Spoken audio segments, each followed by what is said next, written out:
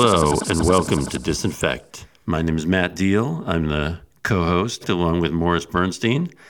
And this is the show where we air out the worst songs in music history.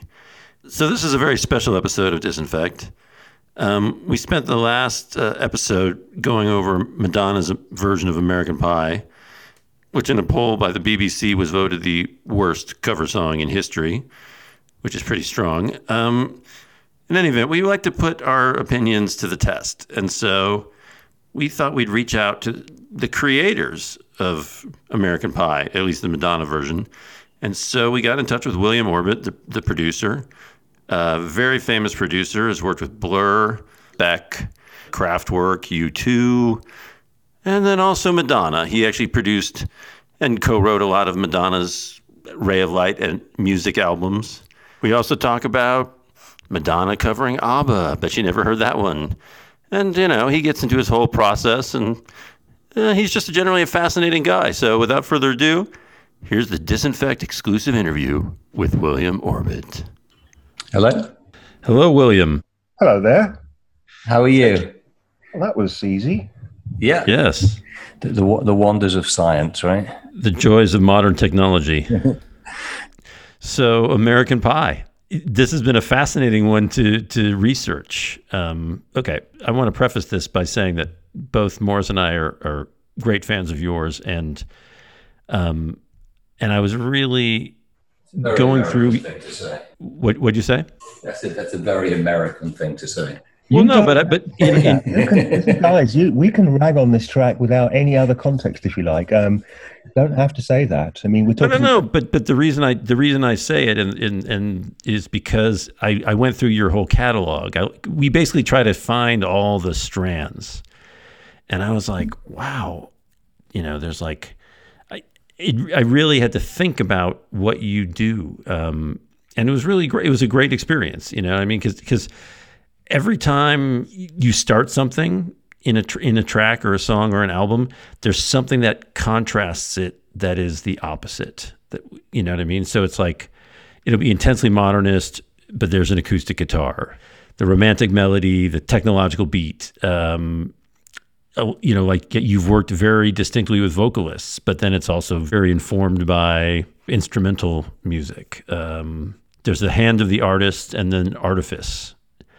It was really interesting, and it all seems to be an American Pie. It's got it's got the bleeps, it's got the wiggling synth, it's got the sort of little sonic moments. It's everything there. I mean, I've never managed to fit into any prevailing sort of musical zeitgeist, even if I've tried, and that's a double-edged sword because, you know, I'm not ever going to be a moment when I'm suddenly cresting the wave, but at least everything sort of stands up because I'm honestly in a bubble. I mean, I live my life in a bubble, and the music gets done in a bubble. It's in the moment, and I don't do a lot of pop listening, so, you know, stand and fall by that.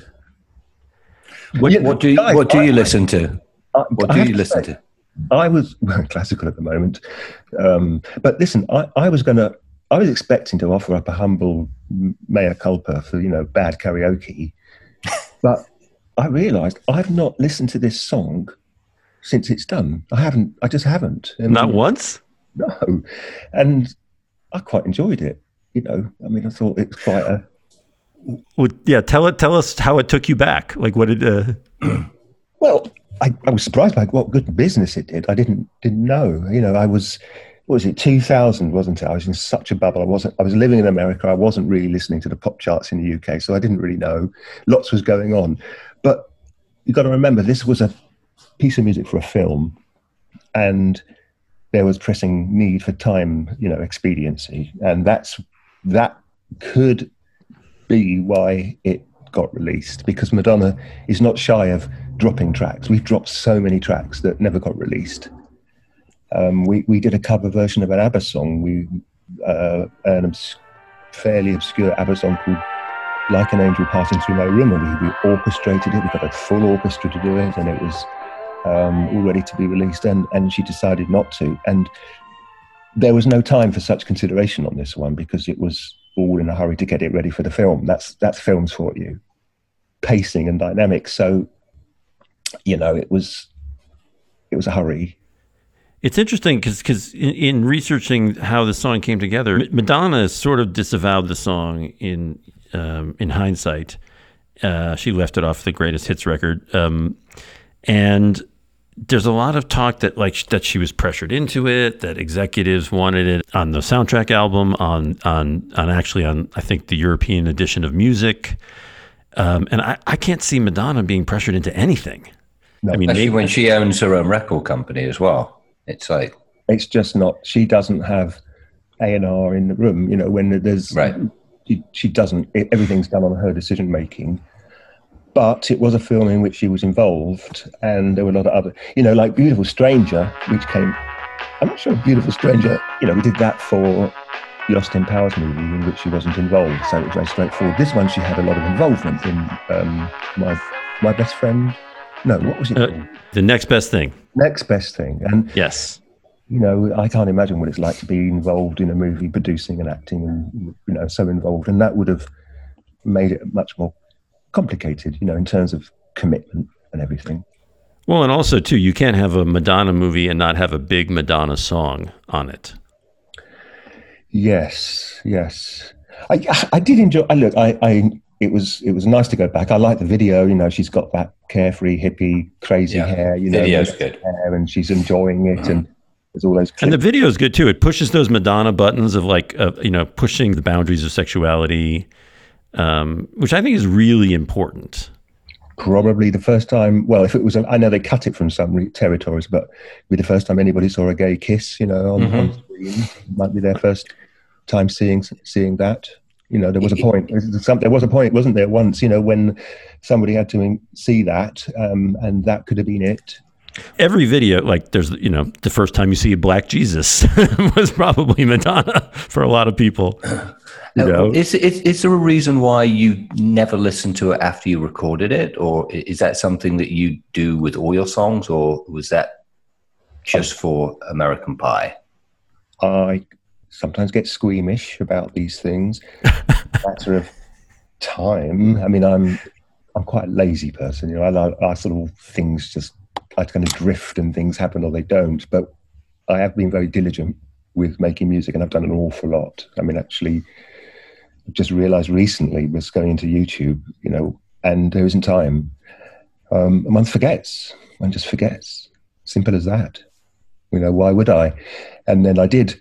And I really like the memory of it, because it was a jolly track to do. We did it quite. Look, and it's quite jolly. I know there's that very nostalgic kind of echo on the vocal and everything, which is nice because it is a nostalgic track. But it was quite jolly in the studio, and I have to say, working with Madonna can be quite stressful because we're working so hard to make it so good. I mean, studio life can be stressful when you're really pushing for excellence. But whenever the guitar came out, whenever I got the guitar out, things would always lighten up.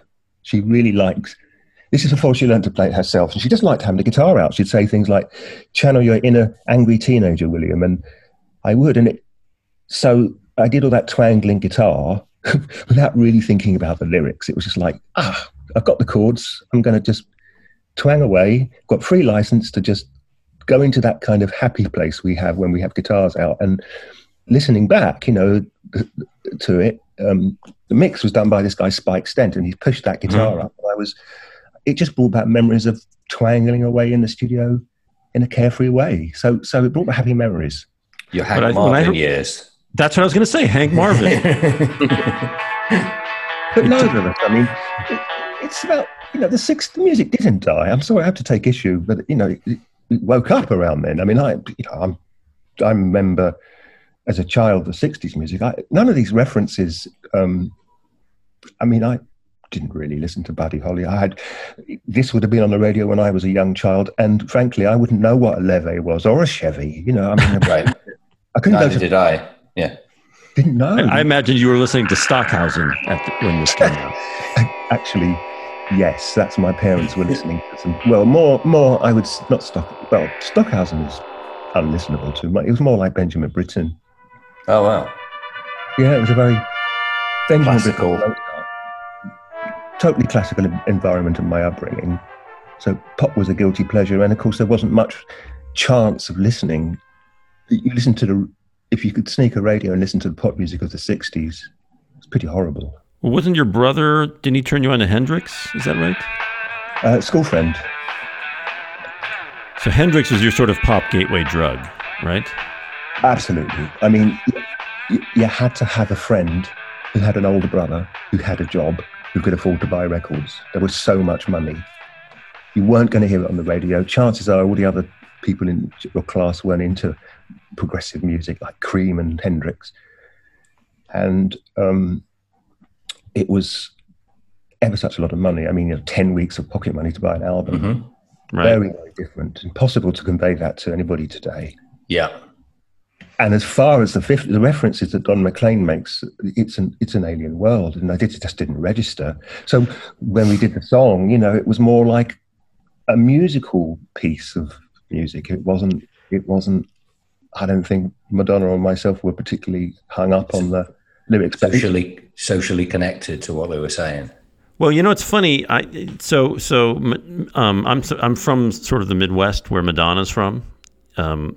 And you have a connection with Madonna, Matt? Yeah.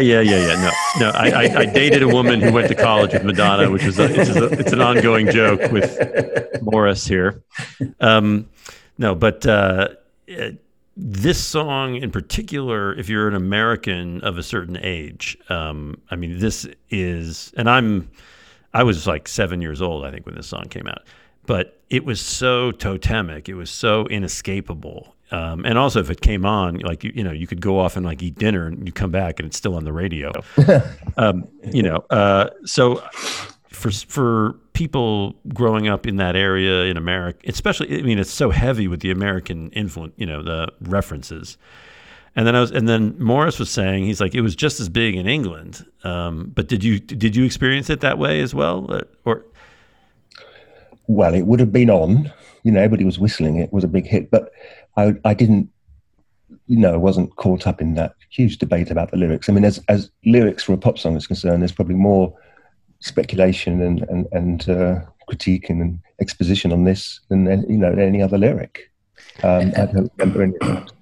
And I think in England, Vincent was a bigger hit for him. Starry. Yeah. Starry Night was a bigger hit. Yeah, that's right. And actually, I remember Starry Night. I loved it. I just loved it. I didn't even think I knew Vincent van Gogh was, but I loved it. Just nice to love a song that was on pop radio back in that day. And there's a third. Isn't there a third one that he did? That was another massive, beautiful, wonderful. There was Vincent. There was. Oh, he did "Crying" by Roy Orbison, and he did the Skyliners' "Since I Don't Have You." Well, perhaps that's why he was so chill about Madonna's version. He did that himself. Well, I think he was also he saw the cash registers going ka-ching. That's it's a huge compliment for Madonna also to cover your song. William, do you remember Crackerjack? As a kid? Crackerjack. Yeah. And there was a character on there called Don McLean. It's 5 o'clock. And Morris, you know why I said Crackerjack? Of course, Crackerjack Pencil. Because every time they said the word Crackerjack, all the you had to repeat, to shout it, yeah. Well, I thought Don McLean was Don McLean from Crackerjack as a kid. We didn't know stuff. There was no internet. It wasn't like pop culture in the library. Chances are, radio just, DJs. There was nothing where people would explain stuff, and so you just didn't know. You didn't know jack about anything apart from what you heard. Someone like me could sort of like listen to it and not really engage with the lyrics. When the original came out, obviously it referenced Buddy Holly. It referenced Altamont, JFK's assassination. And then when you guys did it in 2000, I was like, okay, so why was this song sort of coming around in 2000? And it was like, that was like Y4K. Like, it's like every time there's sort of like doomsday, sort of apocalyptic vibes, American Pie gets wheeled out. And then, I think it's actually now just getting revived again. There's a documentary coming out. it's sort of hitting the zeitgeist again. And I feel like we're in the apocalypse again. I was going to say, I did this critique of All Along the Watchtower by Jimi Hendrix for this art exhibition. There's this painter that's been painting sleeves. He paints a very, very faithful image of the 7-inch bags that these were things, and it's a big exhibition, big book, and they wanted a few words from me because they knew I loved Jimi Hendrix. And as with American Pie, I read the lyrics off the page for the first time. Bob Dylan's lyrics read beautifully off the page, and it was very nice to read the American Pie lyrics off the page as poetry. I was a lonely teenage bouncing buck with a pink carnation and a pickup truck. All these fantastic lines. Mm-hmm. One doesn't normally do that. And it struck me that there is a similar kind of sense of foreboding and dark unease about the future in both of these songs, which is obviously, we've got this, everybody feels that right now. We're in a global disaster, which we don't know the answer to. Mm-hmm.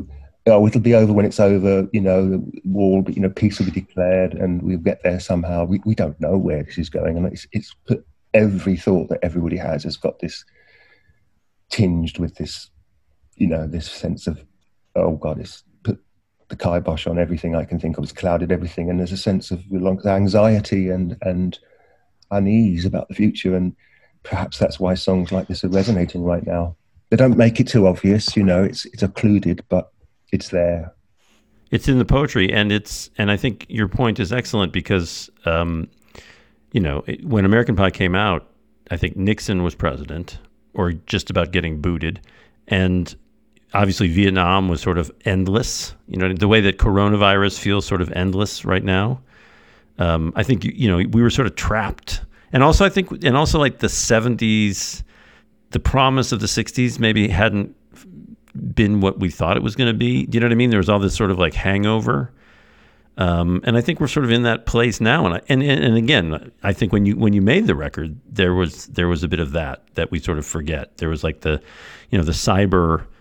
I think we had a big fear of technology at that time taking us over. I don't know if you're it was a huge worry, wasn't it? It didn't happen. No, everybody's computer was going to explode at midnight, but you really had that dread, and you had like pundits sort of going off about it, and again, it's this generational. I'm going to use a French word here, malaise, and it kind of cycles back every time, and also I think Madonna is often there for generational things too. I had my first blank. Listening to Madonna, it's iconic in that way. So I'm curious. So to tell me about how the song actually came about. I remember reading that you sort of got the assignment and then kind of put it off for a long time. Ooh, that sounds like me. I do tend to put things off until the last moment and then go into overdrive. My friend Rico Conning, I had a band. We still have a band called Torch Song, and he was the one that did all the kind of laid out the chords in MIDI for me. I'm happy to do that, but I was so pressed for time. He kindly did that and laid them out, and then I had a MIDI file. I love Rico's band, The Lines, by the way. Oh man, you are so researched. I'm a fan. I'm a post-punk, nerd. But yes, I am terribly researched. Yes. Continue. Sorry. White Lines is such a terrific song. Rico's a real talent, both Rico Conning, Laurie Mayer, they never get the full credit really. They should for the Torch Song. People always sort of say it's William's project, but it's our project, But he did this, laid out the MIDI for me, so I had a nice MIDI file. And often the case with things like that, I get very musical. It's like all about the chords and wiggling around and stretching out those changes into any oblique way I can do it. And I don't think I listened to I'm going to say another thing. I think last night was the first time I actually listened all the way through to the original American Pie song. One doesn't. It's just something I love. I love poetry. My father was an English literature teacher. I love poetry, but I can completely switch off from lyrics when I'm in a musical mode, and it all becomes about music. Because even if whatever you think of this track, and any cover, to me, it's kind of bad news to mess with the chords. That's absolutely not okay. And I never like it when top line melodies get changed. So whatever I do, and whatever direction I take it, there's always that melodic, what's the word? You know, when you adhere to the kind of molecular truth of something, you know, really, it might be a note that's miles off in terms of its octave or its positioning, but it's the right note. And I was playing around in that way. I was in a musical framework preparing this track for Madonna, and then we went and did the vocals. And I have to say, I don't think either of us spent a lot of time really examining the original. She picked the verses she picked. I mean, for 8 minutes, the original's 8.5 minutes long, and he takes his time, doesn't he? I mean, he starts off with this, he meanders, there's this sort of like tinkling piano, it's like in no hurry to get going. 8.5 minutes, it probably beats Bohemian Rhapsody as the longest. Yeah. Oh, yeah. I mean, I think it has more parts than Bohemian. I mean, it makes Carry On My Wayward Son seem like, like a Ramones song. Yeah, and Madonna's version is just clocks in something like 4.5 minutes. I mean, it's not a slip of a song. How did she choose those particular verses? Were they just the ones that meant the most to her? Or? I think really the ones that resonated with her, you know, about the dancing. I tell you one thing, she's a really good drummer. She's got a great sense of rhythm. I knew she was a drummer. Everybody knows Madonna was a drummer in her youth, you know, in a band. Right.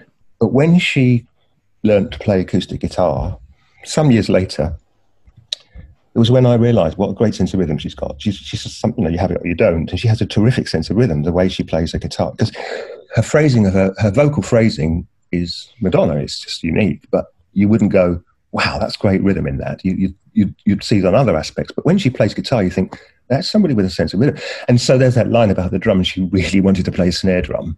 She really wanted to do a snare drum on that. So, you know, the line about the drum obviously appealed to her. I don't recall. Did she get a snare drum out? She may have. I forget.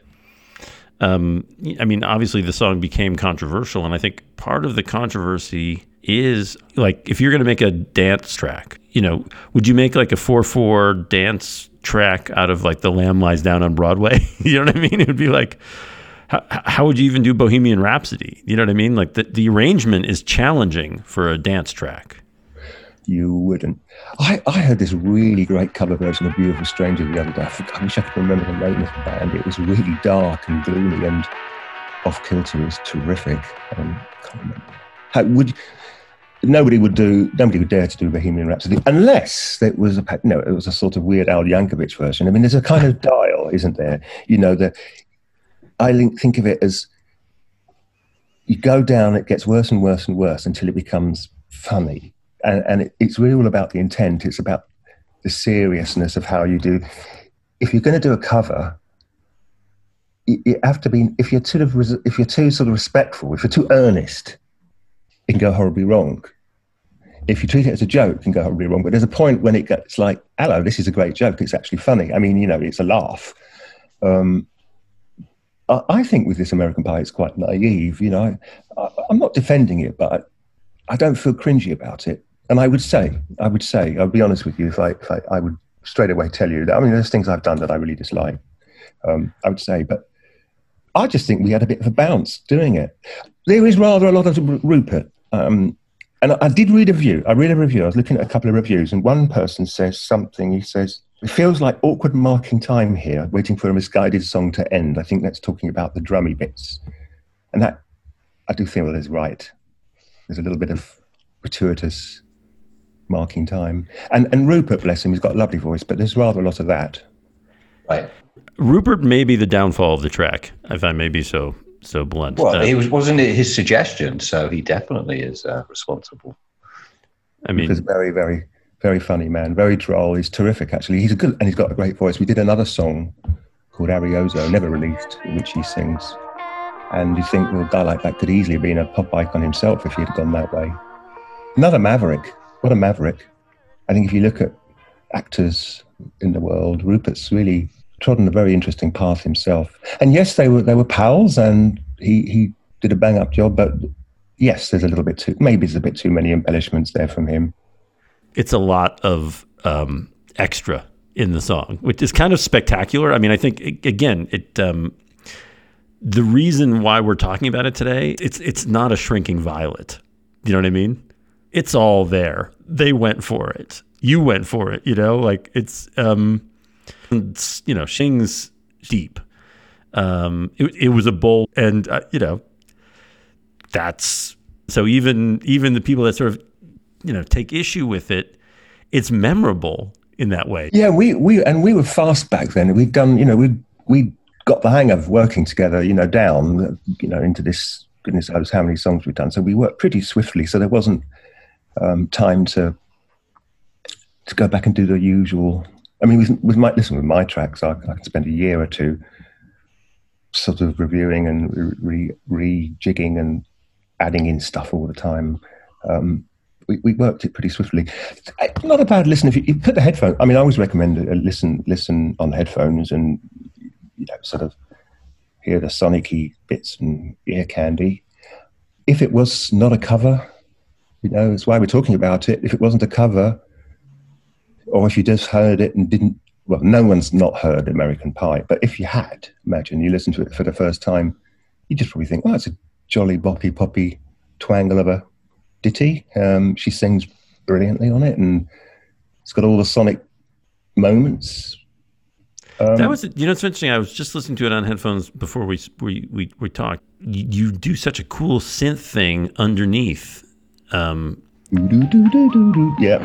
it's super cool. And it didn't really hit me until I heard. I mean, it's there obviously, and it's moving, but there was a lot in the headphones that I mean, I think your stuff in general,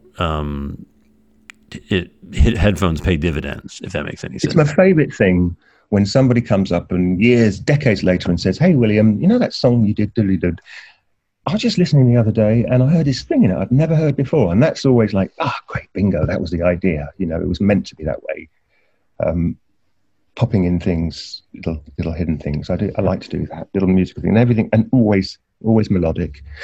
Madonna's unique. A lot of people I've worked with over the years, musicians, have testified that they would, she's their ideal and they would love to, really, really well-known, established female artists say, Madonna's my idol and she's my reference point and I want to be able to be like her. And I always feel, well, you can be like her to a degree if you work the way she does with music. When she's writing, not covers, but when she's writing, she's a really good top-line writer and she really understands the music. And I can't quite put it, but she'll hear something buried in the track, some sort of clash of two instruments that kind of yields this sort of like acoustic optical illusion of a sort of ghost of a tune, and she'll take that and develop it in a way I've never known any other top line artist to do. She doesn't just put her thing on top of something. Right, I've got the key, you've got the tempo, no, I'm going to just do what I do. She really gets inside the music in a very intelligent way, and it's rare. I wish more would. What's interesting is about this song in particular, and your work with Madonna is when it, just doing sort of reverse engineering a little bit. I think it's also an overwhelming song because it basically encapsulates sort of all of your work with Madonna up to that point. It's got some of the guitars of Beautiful Stranger. It's got the sort of the ravier aspects of Ray of Light. Tell me about your work with Madonna up to that point. And I mean, you guys started. She was turned on to you. Was it Caroline Lavelle's record that she was? Man, you're scary. It wasn't. I'll come back to that. But one should acknowledge that this marked the shift. This was the pivot, really, when she turned into away from what I was doing and music. Obviously, the other half of music is the Miraways, and Miraways had this fantastic, really awesome, clicky, clean, sexy, compelling sound, which I couldn't do. And she, the song Music typifies that, and that's where she wanted to go. And kind of my jangling guitars and sort of freewheeling synth style wasn't, she was moving away from that. So that really marks the turn. There you go. That's how she is. But it's really, in a way, it's like before American Pie and after. and you can hear that.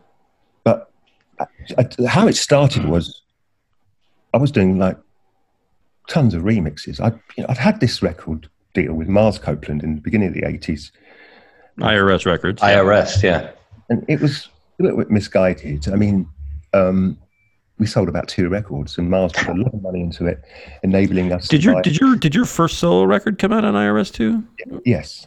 So it was Torch Song, and by the way, which has a cover of "Love My Way" by the Psychedelic Furs. It does. Jay Boberg. My goodness, Jay.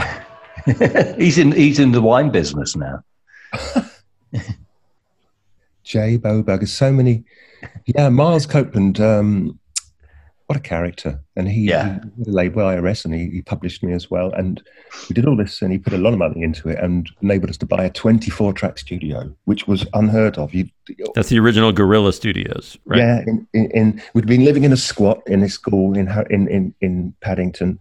We moved up the road into a house, and then bought a 24-track rig, which was rare. You just didn't get 24 tracks. Were hugely, studios were very, very expensive, and it cost a fortune to rent for artists. There was no home recording of any sort of serious. Did you buy like an SSL board? Was that what you? No, a Trident. Trident. A 24-track machine, and really went to town. This is a huge amount of money. We could have bought a huge house for what we spent on it, and of course we became busy. With artists, you could, constantly was busy. So when the band sort of failed and that fell apart, I didn't want to lose the studio. So I went commercial. I rented it out as a working concern, renting it out to people to come in and make their records. And I'd work at night, did a night shift. And that's how they mix. And it was a time of mixes. Everybody had to do remixes, and they'd pay for them. And so I did one, did another one, and then it became, I was the go-to remix guy, and I was remixing like mad. And you were also, I think, remixing in the sort of the nascent electronic dance style of the time. Yeah. Let's think, it was turning into 87, 88, is that about? Yeah, it was before. I mean, when I started, remix really meant the song with just, the same song at the beginning and the end with this like 4-minute bongo solo in the middle. That was right. Remix. And then although Francis Kevorkian, Jack Kevorkian would be an amazing remixer. Francois K. Francois K. Yeah, he was the idol. He was the Don. Mm-hmm. But, I remember the ABC Zillionaire remix was one of the most abstract sort of, which it sort of took like the Francois K aesthetic to commercial, I guess. Dance music wasn't so picky, you didn't have to be so format driven with it, so you could do anything really, and I would do anything, and remixing helped me to learn how to produce, because I'd get all these multi-tracks and be like, oh, this is how people record stuff. Wow, I'm getting right into the heart of this. So I was learning my stuff really, and I teamed up with Rob Dickens, who ran Warner's, and his brother's the big promoter. His father was big around the NME and was a printer, and his nephew Jonathan manages Adele. Yeah, and Rob's a sort of huge force in music. I mean, he's been instigated many things. Adele, by the way, big Ray of Light fan. Who is? Adele. Oh, massive. Well, of course, people are always saying, William, why don't you just do another Ray of Light? And of course, yeah, right, I'll do one next week, right? Yeah. Thursday, okay? Well, I think someone like Adele, what she responded to it is Ray of Light is an incredible record because it's incredibly danceable, but it's an incredibly personal record.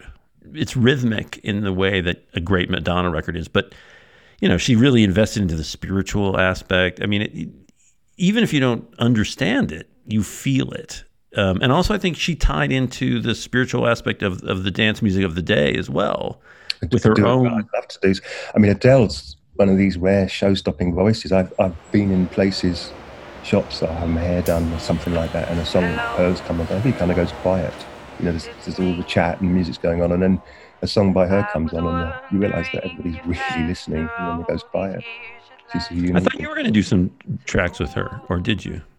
Or no? No, not met her even. Huh. I know lots of people. We have lots of friends in common, I think, but I've never actually encountered her personally. So I'm sorry, I cut you off though. You were talking about doing remixes and how you got doing tons of these remixes, and then I did the remix of Justify My Love. And what had happened was, it was all done with cassettes. You know, you sent DATs and things with the actual mix. But I remember sending a cassette with my phone number on it. I lived in Crouch End in North London, and the phone number was on it, and then it went over, and it was an unsolicited remix. No. I did an authorized remix for Warner Brothers of "Justify My Love" for Madonna, and that's when Rob was running Warner's UK. That's right. He set it all up. Connection. Yeah, because Rob was the person that Rob introduced me to Madonna. Rob was the one that had me do all the classical thing. It was totally down. Yeah, he got you to do pieces in a modern style, right? Yeah, that's totally Rob's idea.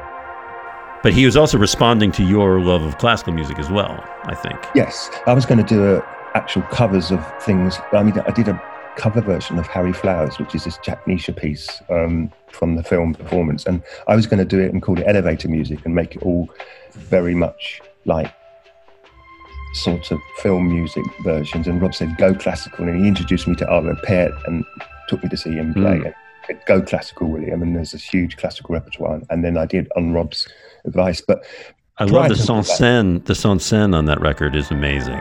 Aquarium, sans scène and is it Debussy? They like Sanson is the way to say it. Sanson. My French is sucking. D'accord. But he was the one. So what had happened was, taking the timeline on a bit, early 97, Madonna's working with Nelly Hooper, and that's the man who's going to make her next record. She's just come off the back of Evita, which hadn't done great business. It'd been no album by Madonna's ever lost money for Warner's, but there's comparative levels. I think it's 2 million instead of whatever she normally did. But it was a bit of a sort of hiatus there, and she had Nelly Hooper, who was massive at the time, and the whole Björk thing. And for some reason, something happened. They didn't click. They started, and then they didn't. I think a few of those songs ended up somewhere, but I wasn't she sort of coming off of a record? I get the sense with Madonna that Human Nature, wasn't that right? Yes, yeah, Human Nature, and like she'll work with somebody deeply, and then she starts to sort of transition where she sort of keeps a foot in it, but then she's finding a new, like kind of like what you were saying about music in a way. That's right. It's a very good point. You make a good point. She does sort of transition as she's making these changes. But with this particular instance, I think it was quite a determined cut-off. Something happened. I don't know. People go their separate ways. But there was no, it was like, oh, we haven't got a producer. And then my name came up, and apparently this cassette was in a kitchen drawer of hers, and Rob suggested William, and was like, who's this William again? And I think her manager, Freddie DeMann, had passed this cassette to her. So suddenly, like, well, where's William? Of this remix of Justify My Love. Yeah, and on this remix, on this cassette, which was just my kind of courtesy copy for the artist, is my phone number just scrawled on it, as I would do. You do. And that's how they got my number. And I literally picked up the phone in the spring, and it was Madonna on the end of the phone saying, would you like to do... Oh, I know what had happened. Actually, Guy Oseary, who I didn't know, it was this man who was to do with Madonna, had been leaving messages on various voicemails of mine saying, would you send some material to Madonna? And I didn't. So I didn't just remotely see myself as in Madonna world. And so I didn't. And my friend Laurie kept saying, look, why don't you send that album? That's right. Is this Laurie McKenna? Laurie Mayer. Oh, Laurie Mayer from Torch Song. That's right. So, yeah. It's really hard to get the chronology of these things right. I'm not, I've never written it down, but that's right. I'd made records for Rob. I'd done this whole Ngram label and making instrumental records. I did a record called Hinterland in 95. And then I'd carried on working in the studio, as I do compulsively, and I had another one ready to go, an album, a solo album. A Strange Cargo. Another Strange Cargo, or whatever I was going to call it, to follow from Hinterland. So this is around I've made this record, Hinterland, instrumental record, like I do, 95 on Warner's. And I've got another one, a year and a bit later, I've got another one ready to go. And it just didn't connect with Rob. He just wasn't feeling it. And so I had these tracks. And then there's this man, Guy Oseary, who I don't know, ringing up, leaving voice messages saying, have you got anything to send Madonna? And then I'm kind of ignoring it because I'm a bit like that. I get very spaced out. And then my friend Laurie's driving around saying, look, William, why didn't you just send a DAT of all these tracks you've got to this man, which I did. And then I got the call from Madonna a few days later saying, I like what you've sent me. Would you like to turn it into an album? So they were kind of like loops, right? They weren't totally arranged. They were very, many of them were very, that's not to say we embryonic. Yeah. I mean, they varied from, we worked for months on Ray of Light. So, we didn't just take tracks that existed and just stick a vocal on top. However, many of the tracks were pretty formed, depending on the track. Well, there was that one track too, right? That it was like a folk, Ray of Light was a folk song. I forget remember there was a bit of I don't think it was a big deal with publishing, but they, like you thought it was written by someone else. Okay. I've done this instrumental track, this banging guitar thrash, one of my show-off tracks. That's when there's a studio full of people and I get the guitar out and sort of just show off. That's when I do my best stuff, It's like, because I'm very nitpicky when I make music and I do it piece by piece and assemble it as a sort of architecture. But I also get very spontaneous and can just jam stuff down. It's a combination. And that's what I do. And Ray of Light was me having a monster jam in the studio with my guitars cranked up very loud. And so I had this track. So imagine Ray of Light without any vocals on it. And then I was working with this singer, Christine Leach, and she came in and she sang on top of my track this folk song that a relative of hers had written and teased it out. And then, so she kind of literally grafted on this folk song with her great vocal chops, this lady, Christine Leach, onto my banging track. And then I did my usual thing when I take the vocals and, do the old produzione stuff to it.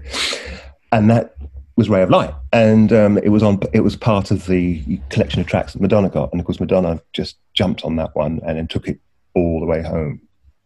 And Madonna did a fantastic vocal on that. I mean, she sang higher than she's ever sung. I think you said something about that, like she was coming off Evita, so her vocal chops were just crazy, and she really like went up a semitone, I think, on that song. Yeah, she was never able to get easily that high note alive. She got it first take in the studio, but it could have been off. She could have wobbled it live. You don't want to take that chance. Yeah, she was. Her vocal was in such tip-top physical shape, and she is always in physical shape herself. She's very fit. And again, like I think what's interesting about Ray of Light and music, I mean, and we forget that this was sort of like the moment that electronic music was supposed to blow up, especially in the States. People are like, oh my God, Chemical Brothers is going to be the new Led Zeppelin in America. Oh, and it really took Madonna to do it. And not only that, again, you were a fairly avant-garde producer at the time. I'm not really avant-garde. I mean, I think you were on Warner, but you were pretty underground in a sense. I mean, you were a proper. I did things first, and it sounds awfully, immodest of me to say so, but it's always been a thing. I mean, I'm so disconnected from what's going on musically that I just invent things all the time. And, sometimes it turns out maybe I'm the first person to have done it and somebody comes along and maybe does it better later. I mean, somebody has to do it, first. But I'm saying, I mean, honestly, that often does happen. It happens when you don't really clock into what's going on around you. You do what you do and you get, fighting, chance. You bang a couple of ideas out and you get to be the first one to do it. And there's a bit of that on Ray of Light. I mean, the configuration of that track is, I don't think there's anything had gone before. So lucky me, lucky us, we got to be, the ones that kind of like landed in that pocket first. The thing about the song Ray of Light, it's a jam. It's a jam. Madonna's not a jammer. She's not somebody that does, can't help me. My lexicon is failing me again. Word, come on, what's that word? Improvisation. Extemporaneosia. What do they call it? Extemporaneous. extemporaneously. Well, improv. She doesn't improv. She doesn't scat. She doesn't Amy Winehouse it out. No, she does. Listen, as a person, she's utterly quick-witted on the moment. I mean, you see her on telly and she's just like bang, fast, quick. But with music, she's not a jammer. A guitar solo is a dirty word. Yeah. And what a wonderful thing a good guitar solo is. I mean, it's like... I know, great.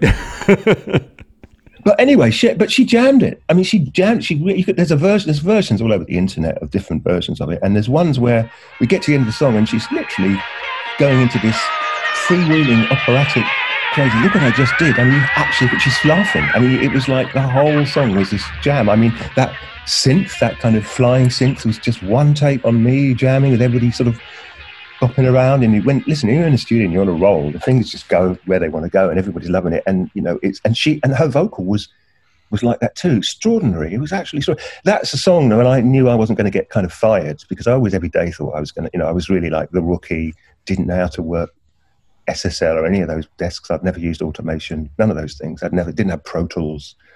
I was really winging it. My gear burnt. One of my rigs. Oh yeah, didn't she get pissed off one time? It like broke, and she was like, "William, what the fuck?" She thought somebody was smoking a cigarette. She's sitting in front of me, and I'm behind her.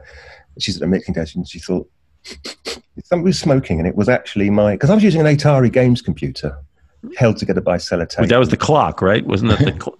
It was the clock, and I think probably my Atari probably was so saturated with nicotine from my own people smoking like chimneys in my studio in London, you know, so when it caught fire, that's probably smelled like a cigarette. Spliffs. I'm not going to say. But it wasn't like I was really on firm footing technically. I was muddling through, and she got a little impatient with me several times. But when Ray of Light, when we kind of mixed it, and I think a brother came down with some mates and listened to it and were whooping it up in the studio, and it was like, yeah, we got a good one here. We kind of knew that we were onto something. That was when, I'll be honest with you, people started whispering the word Grammy, which I never. Did you feel the pressure of working with Madonna? I mean, as far as did you feel pressured, like just the experience, like thinking, oh my God, you know, yeah, or physically, usually. I mean, I was actually almost died that winter of flu. I was so burnt out. I mean, I've never done anything like it. It was 4 months, right? 4 solid months. Yeah, and going back to the thing, no A&R. There was no, you know, it was in the studio up there in Burbank. It would be Madonna, myself, the engineer, Larrabee. Larrabee North.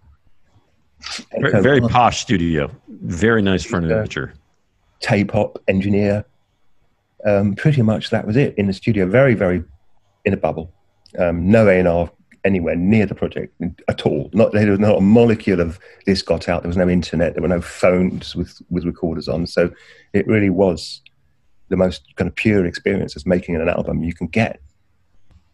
And, he was a pure artist. And technically speaking, I was playing so much of it and being the co-producer, and it was very hard. I found it very stressful indeed. It wouldn't have happened if she hadn't pushed me very hard. She had to push. She pushes very, very hard. I mean, it hurts, but it's the only way you're going to get it done. The thing, again, getting back to, I think, what you're talking about, which is why that record so resonated, is she went to, really an underground producer. I keep saying that, but like someone who you'd hear in Ibiza, and back then Ibiza was more underground. You'd hear like William Orbit at Space or whatever, and then she put her the thing that was different. I think she had the real stuff of the electronic music scene of the time, obviously because she got you, but she put herself into it, and that was sort of, I think, what was missing from all the other stuff. In other words, there was like a person at the core of it. It was kind of soul in a way. Yeah, she's capable of writing gigantic top lines. I mean, her reference point is musicals. That she loves musicals and knows them all off by heart, and all the songs, all the obscure ones, and that informs her writing. She's a terrific top line writer. And she works with terrific top line writers, and she's a terrific producer, and she works with terrific producers. I mean, there's no once she's kind of got a stake, when she's got skin in the game, she doesn't hold back. You know, she puts all of her talent in and draws out all the talent she's working with. And Ray of Light's an absolute co-production, and I'll fight anybody that even suggests otherwise. You know,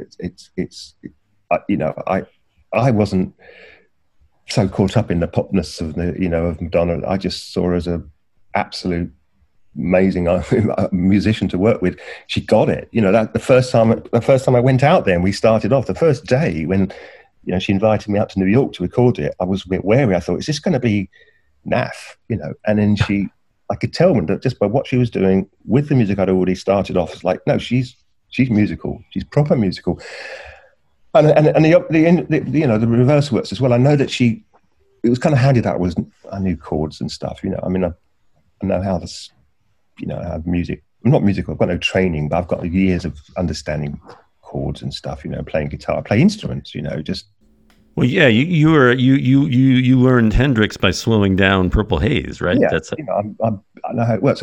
Whereas DJs, some of the coolest guys making the best stuff that I marvel at, often have very little actual musical knowledge. It doesn't matter; they make brilliant tracks. But the point is, in the studio, it can get a bit difficult. And I know Madonna's found that frustrating working with DJs who are incredibly talented and brilliant and do brilliant stuff that I can only take my hat off to, but can't have that kind of to and fro musical conversation just about the nuts and bolts. What this section here, let's change. Just this is in key, this is not in key. Yeah, all that kind of stuff.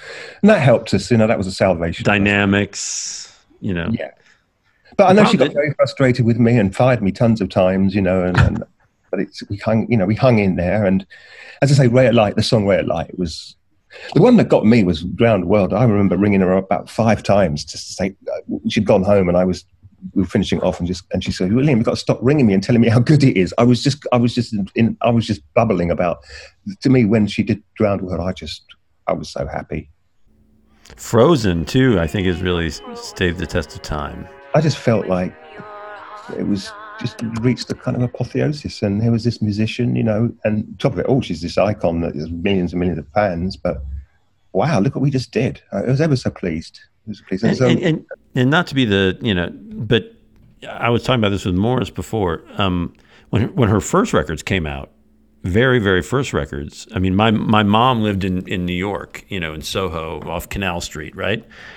And I was super into like electro, and I heard Madonna, and I was like, wow, this is like electro. This is like the electro that you hear on Canal Street for the top 40. You know what I mean? Like she'd essentially taken all that danceteria stuff and made it a record, made it something that people everywhere could understand. And I feel like that's like Ray of Light. It's like she felt in a very visceral way this musical moment happening, and she didn't just like fly in like the obvious choices. You know what I mean? She kind of went a little underground.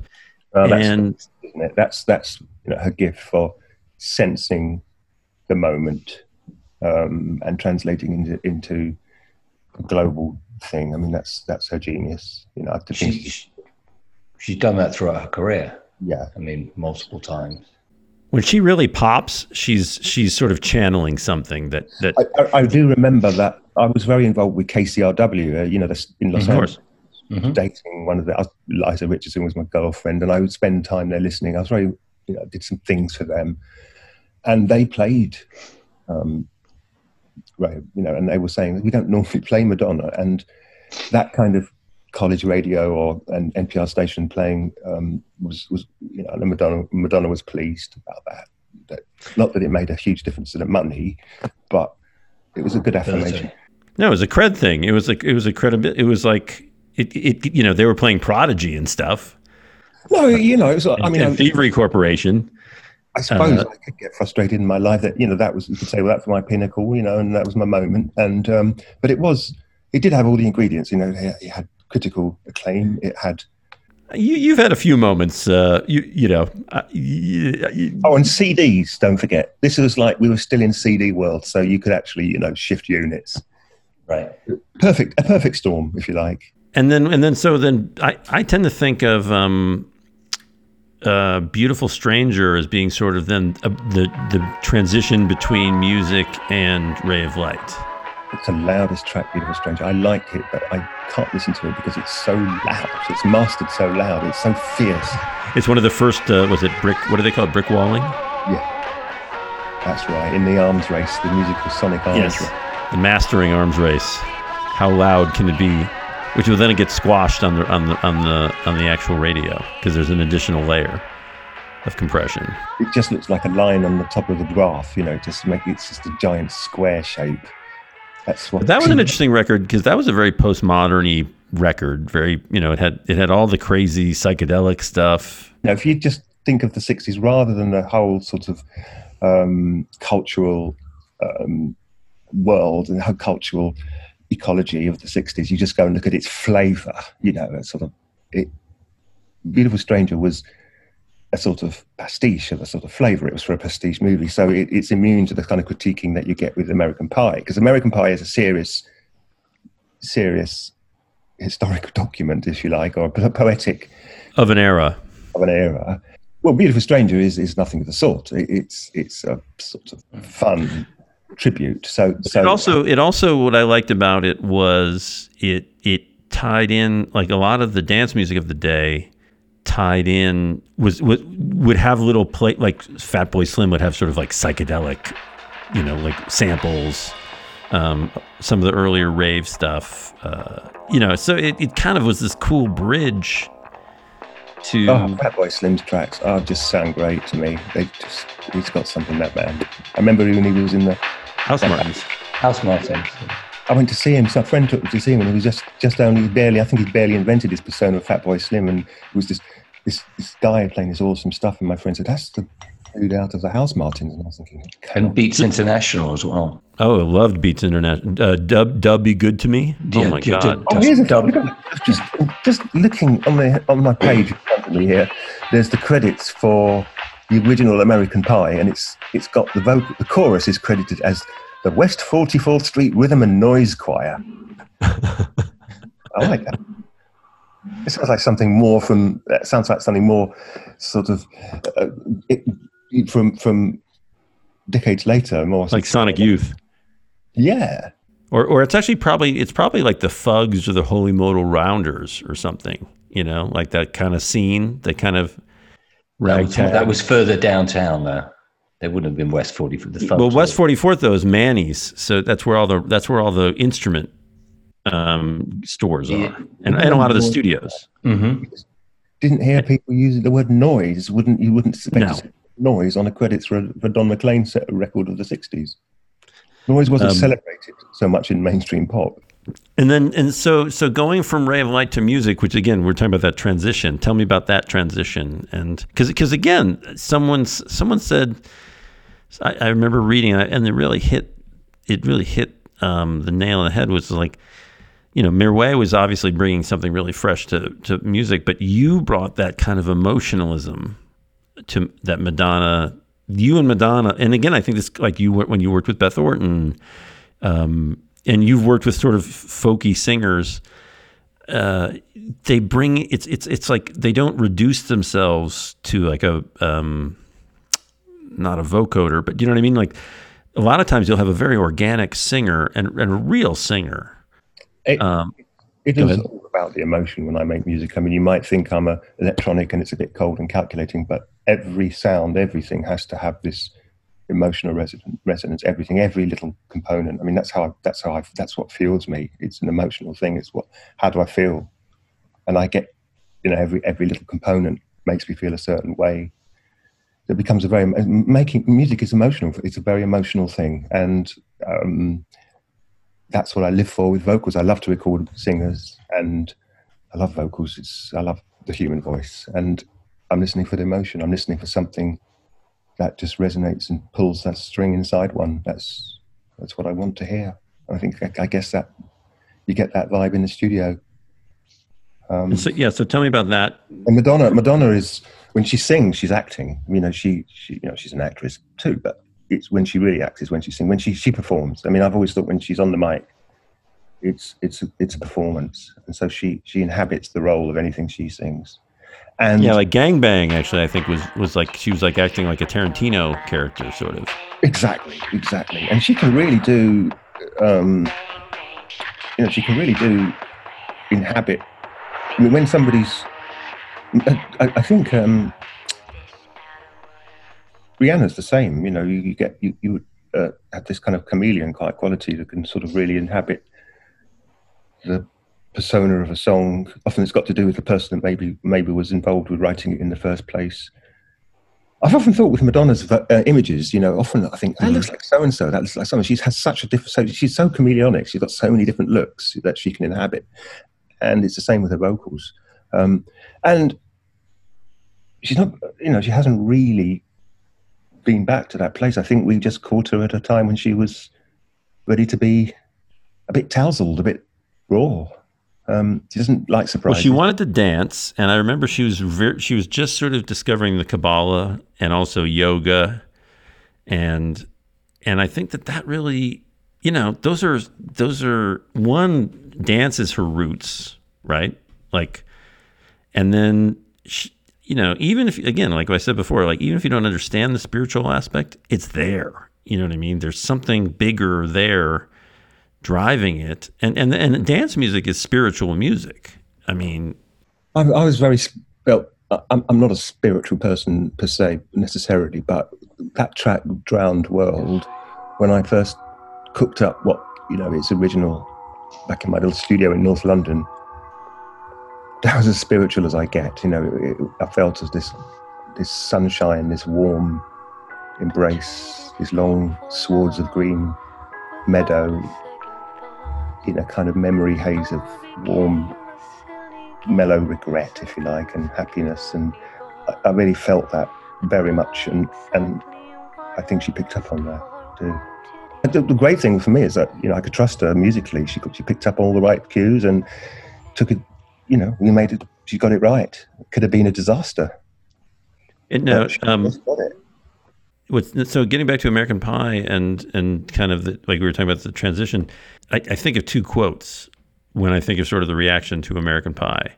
And it's Robert De Niro was asked to play Jesus Christ in The Last Temptation of Christ. And he's like, it's impossible to play Christ. Well, people are going to bring their own baggage to it. And I think that American Pie, the song, is kind of like that too. It's like, and then also it's a hard song to sing. I mean, I think that it's just crazy meters, crazy. Sometimes it's spoken. He'll sing a little bit like Buddy Holly at times.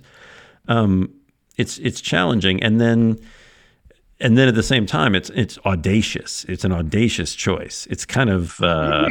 When the song though, it starts off and it's very intimate with Don McLean, and then there's that piano, and when it kicks off, it's like, well, hey, it's a bop. I mean, Buddy Holly was a pop musician, and so it's not terrible to give it a pop kind of bounce to it all. There is too much Rupert. It's a little bit gratuitous Rupert. I think a bit of Rupert editing, sub-copying down, sub-editing on a Rupert would have been a good idea. But hey, it was in the can. It was done. Can't go back.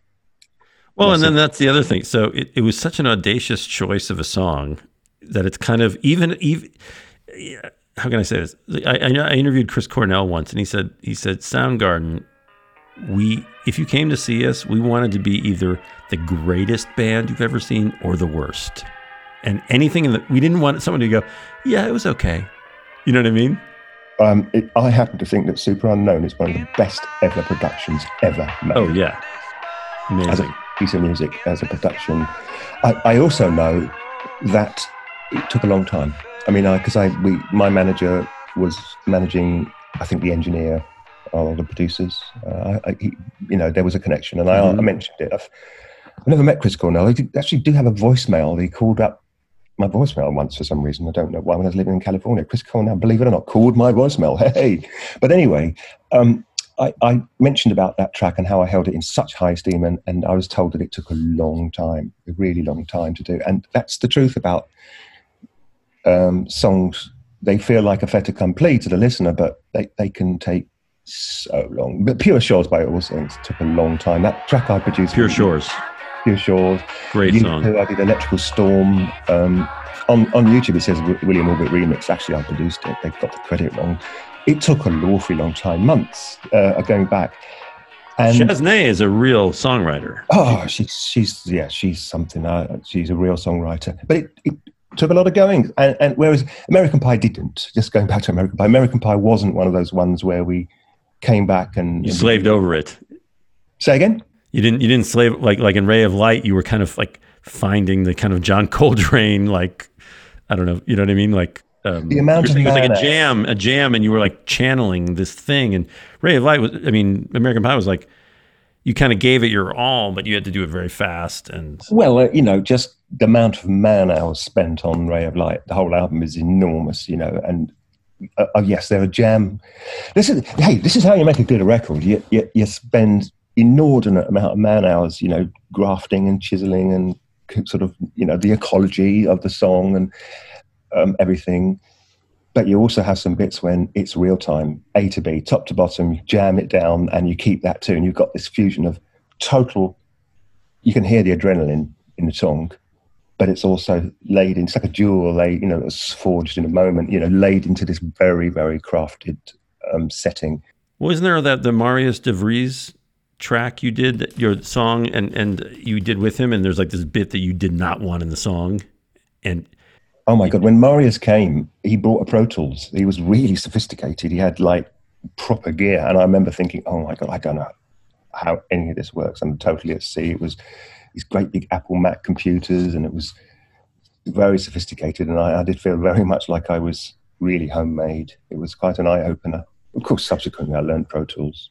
But you have to just sort of accept, at some point, the song has to either be done or canned.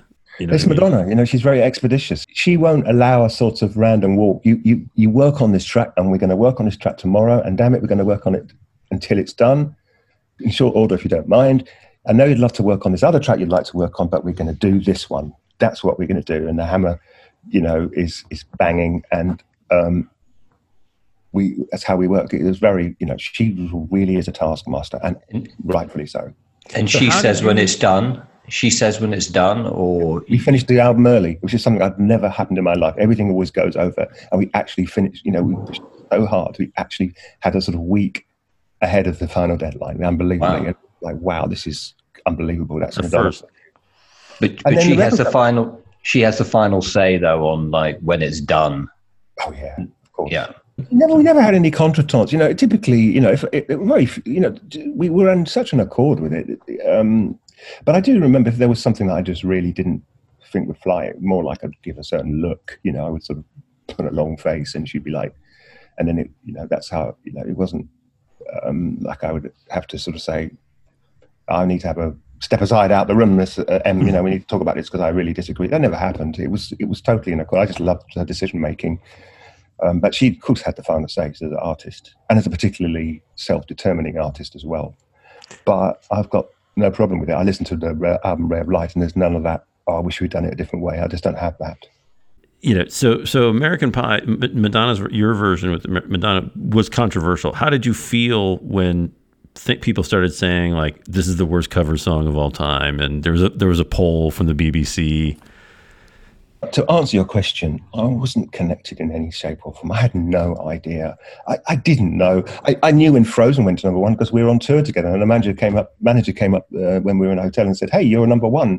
But I can't put across how much I still am to this day utterly disconnected from all that kind of thing. I didn't know, didn't care, so I didn't know, and nor would it have bothered me. It was done. I was in a bubble. I was living in a canyon, Mandeville Canyon in Los Angeles, with my girlfriend, and just not thinking about all that. So, and press, I'm very squeamish about it. I can't bear to read good or bad. So I didn't even know there was this poll. Just makes me chuckle now. Well, I also think about it too, American Pies. It reminds me kind of like of U2. Like U2s are they're going big. You know what I mean? And when they go big, when they make a statement, and I was looking, like, most of their statements connect. When they don't, it's a big thing, but it's memorable in this way. You're kind of glad they went there. Does that make sense? one of the great things about U2 is the size of them, the hugeosity of everything to do with them. You know, yeah. And well, that's like Madonna too. So it's like, you know, this was a controversial record, but that's Madonna makes people debate. Madonna makes people say, you know, she's controversial. That's what she's provocative. Yeah, she is a naturally provocative person. She's very perverse, and you just have to see that when she's on any kind of TV show. You know, it's kind of those, oh my God, that's awkward, but just kind of somebody had to do it. And I believe that's her way. It's that I know her personally, and that's how she is as a person. She pushes buttons and is always going to go for the reaction that isn't the one expected. She likes to just cause. She's a sort of gadfly, if you like, and that's her way. And it's her way as a person, and with her artistry, and it's her nature. And I'm sure she was the one in the class at school was always saying the one thing that nobody else would say out loud. So we're going to do the next one we're doing is Barbra Streisand's cover of Life on Mars. Oh, crikey. I don't know if you've ever heard of that. Heard it? Hey guys, what would be your ideal cover to fit the Disinfect? Who would imagine one? Can you imagine your ideal fantasy lead awful cover? What would that be? Well, the first one was Paul Young's version of Love Will Tear Us Apart. I listened to, which is pretty incredible. But again, it's not just that it's terrible; it's that it makes us think about stuff. Do you know what I mean? It makes you. But I listened to Moby, and he was having a hard time dissing it. You know, but again, that's some of the and kind of even what we were talking about, like Barbra Streisand doing. Like, I'm kind of glad, even though it's totally insane, I'm glad that Barbra Streisand covered Life on Mars. You know what I mean? Okay, I'm going to give you one. I wouldn't like to see Little Mix do a cover of Castles Made of Sand by Jimi Hendrix. Who did you say? I didn't hear you. Little Mix is a British. Little Mix. Oh yeah. Yeah. I mean, no. I don't mean to impugn them, but I would choose for them not to do a cover version of Castles Made of Sand by Jimi Hendrix. That's my fantasy league. Not. Did they do that? No, I'm just imagining it. So now you have worst scenarios. Now you have to produce it. William, you've got to turn. You put it out there. I could actually. No, I could. I could really do a Castles made of sand. That's a great. So that's like a holy relic to you, basically. That's a song that. Yeah, and I probably wouldn't suggest we have any kind of embellishments from our friend Rupert on it. So Little Mix with backing vocals by Rupert Everett. No, lead vocals. Put him on lead. I've been thinking about cover versions. Well, of course, I was reminded that Madonna.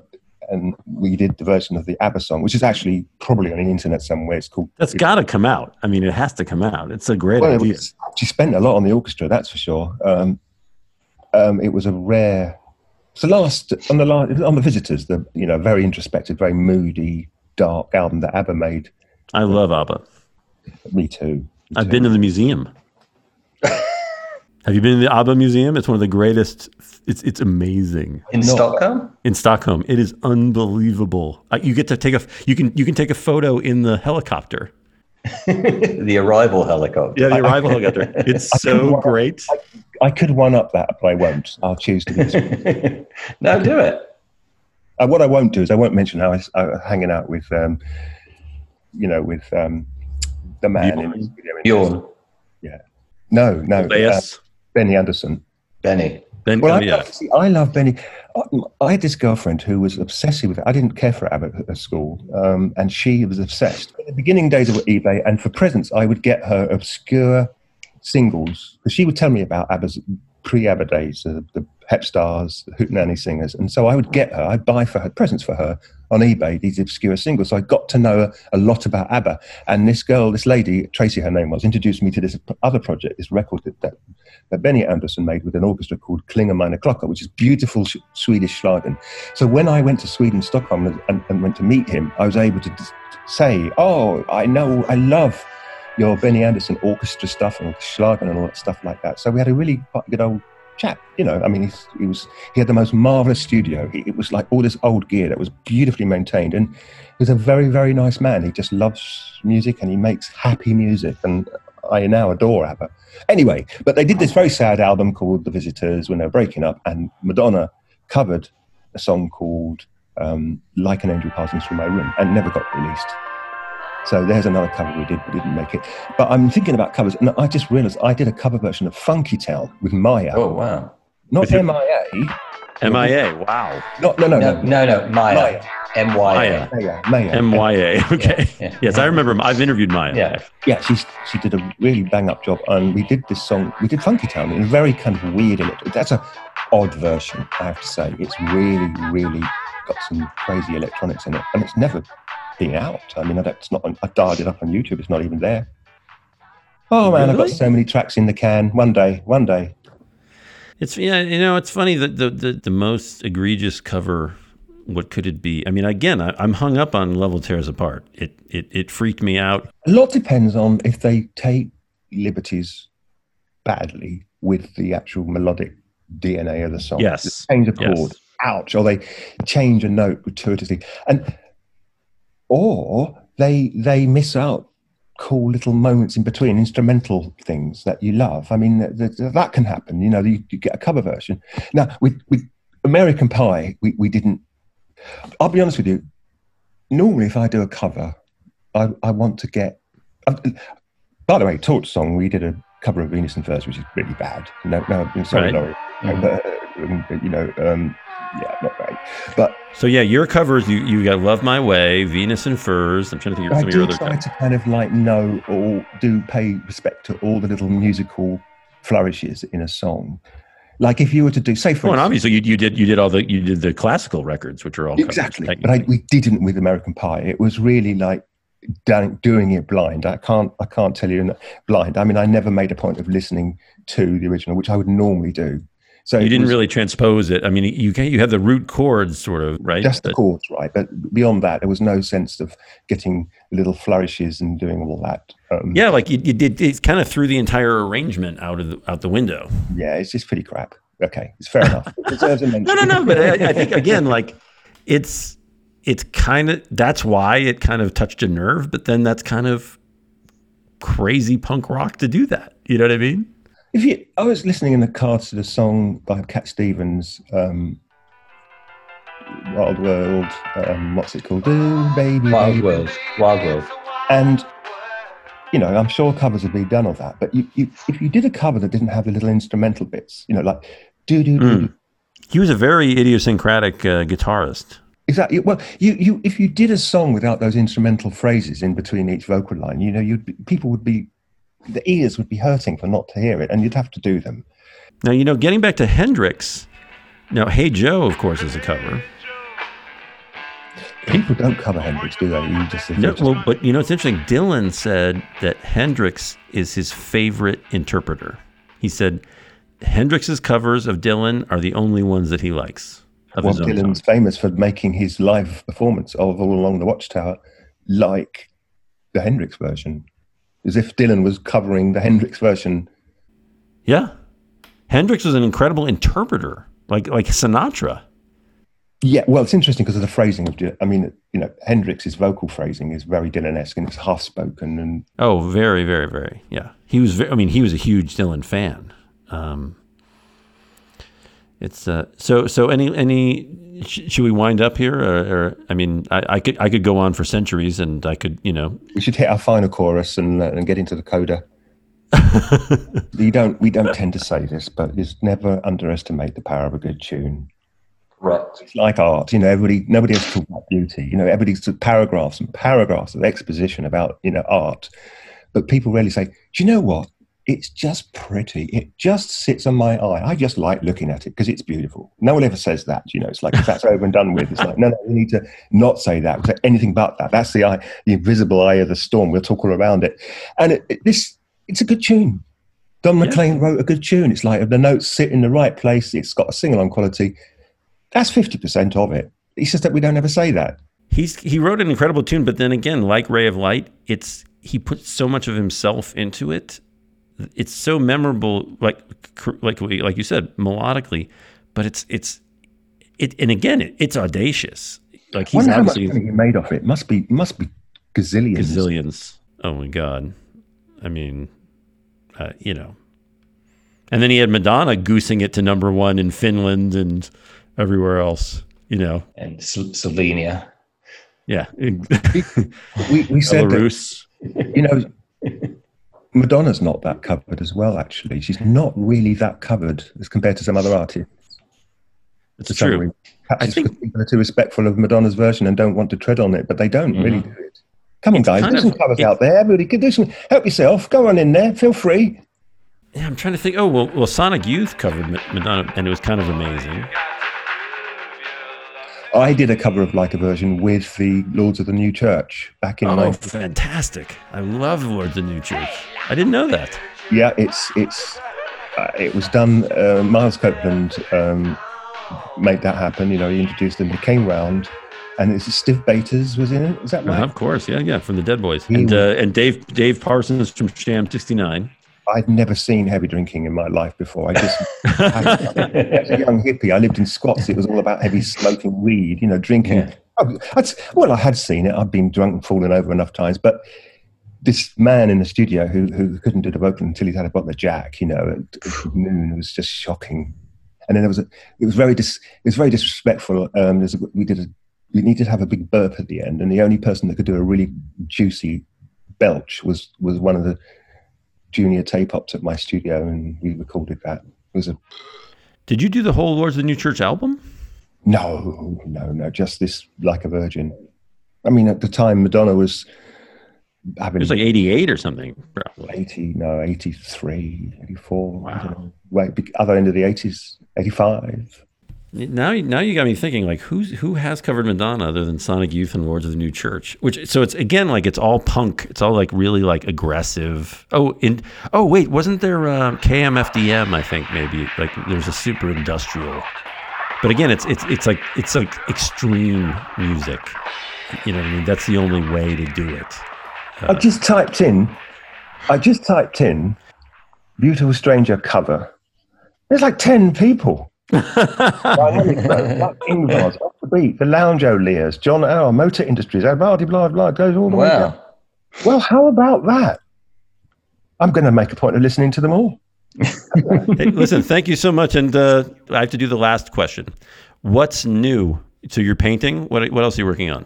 Well, I'm rounding up about 6 years of music I've been doing. Some of it's classically more orchestral, and putting it on a SoundCloud and actually thinking of actually making it available for people to hear. That's what I'm doing right now. Fantastic. Bit of looking backwards, if you like. Yeah, I've got basically a quintuple album, which basically I don't know what to do with. I mean, I'm in an existential sort of pit with everybody else, you know, with COVID, and I got into quite a lot of trouble. I mean, I'm kind of a bit bonkers, and I'm still just climbing out of that, inching out from under the duvet. So I don't know what I'm doing really. Just I'm in my little bubble, just doing what I always do, is just sort of float along in my own slipstream, and who knows? I've no idea what the future holds ever, any time in my life. Don't think anybody does at the moment. Especially now, yeah. Nobody does. Disinfect was created by Morris Bernstein and Matt Deal. Produced by Sean Lewis and Esther Yoon. Theme music by Jeremy Clark, aka Mr. 66. Artwork by Bill McMullen, aka Millions Make Millions. If you want to tell us how much you love or hate Disinfect, or wish to purchase an extremely overpriced commemorative mug, oven mitt, or t-shirt, please find us on Facebook, Instagram, Twitter, and disinfectpodcast.com. You can also contact us at info@disinfectpodcast.com. Please like, subscribe, donate, all that shit. Thank you, and see you next episode to disinfect more of music's worst songs, wherever fine podcasts are shilled. Copyright Giant Step 2020, and whatever other necessary boilerplate legal mumbo jumbo blah blah blah you hear at the end of your favorite podcasts.